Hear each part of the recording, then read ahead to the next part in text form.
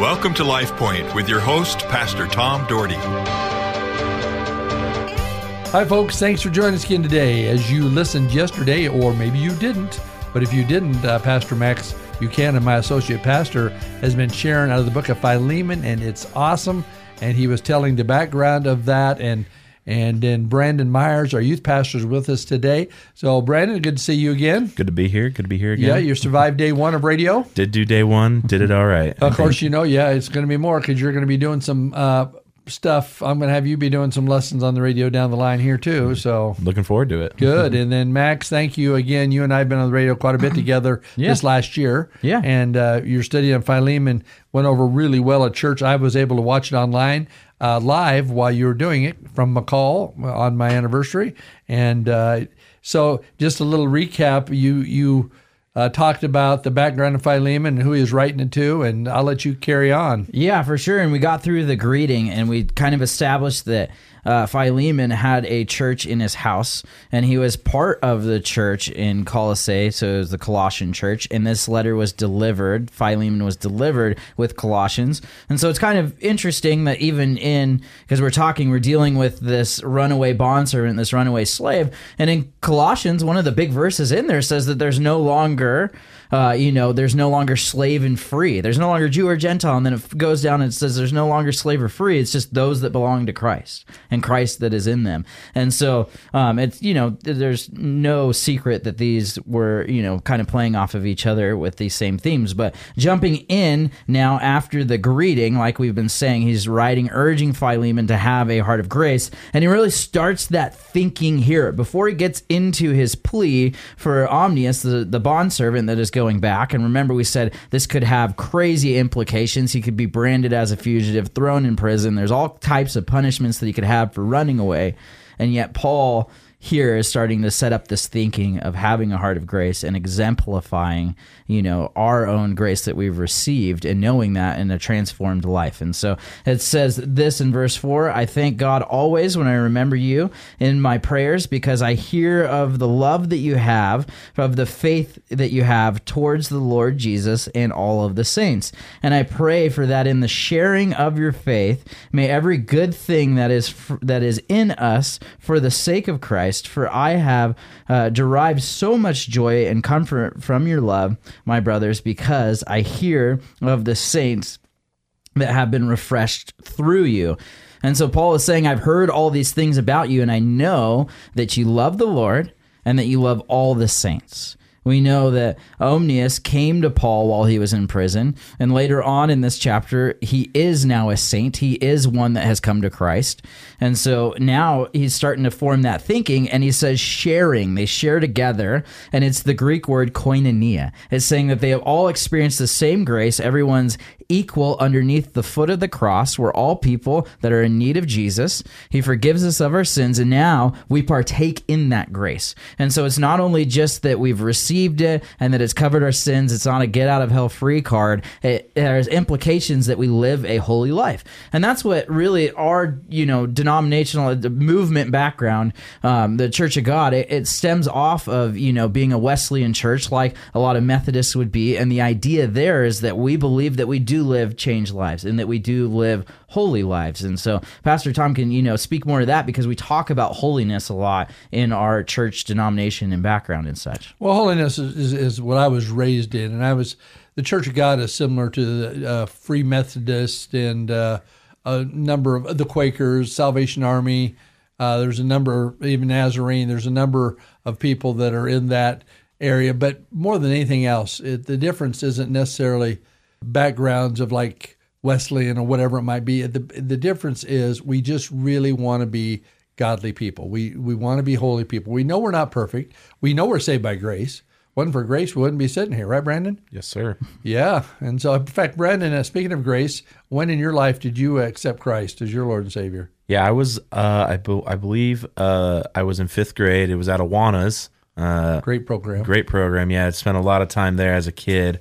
But yeah, I remember hearing, growing up in the church, hearing about this God guy and this Jesus guy who was walking on earth and just being super curious and had, 1.5 million questions for who they were and what they were about. And I had a leader at the time like pull me aside and just kind of break it down and said, hey, if this is something you want to continue and follow for the rest of your life, I was like, sounds kind of cool. I guess I'll do that. You know, a little fifth grade brain working there. But yeah, just an awesome moment for me, for a leader to pull me aside and break down who God is and share that with me. And yeah, I accepted Christ that day. I think it was Awanas were on a Mondays always for us. So Nice. It was a Monday in fifth grade. Yeah, I remember that to this day. And really since then, I think my walk with the Lord has just been growing step by step and getting deeper and deeper. And Well, that's great. My parents, of course, were very solid in the Lord, and like I said, they taught us holiness. They taught us. They want us to make great choices. And I don't think it matters religion. Yeah, I mean religion. Yes, it does matter your religion, but your spiritual walk, your background of your spiritual walk. What matters is you know Jesus and you do the best you can to live for Him, whether you call it a holiness movement or what. But I think God has called us to be holy people. We're set apart.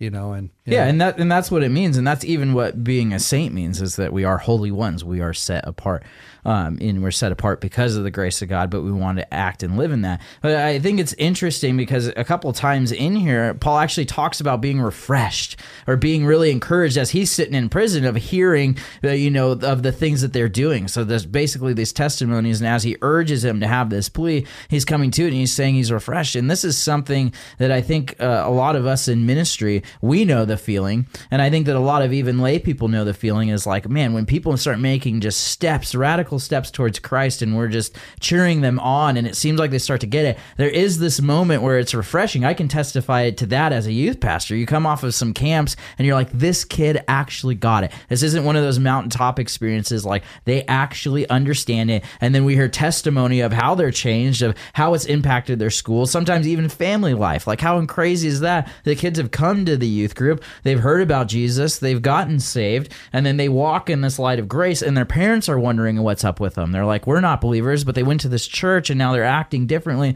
And so we have these stories and these moments where we're refreshed through them.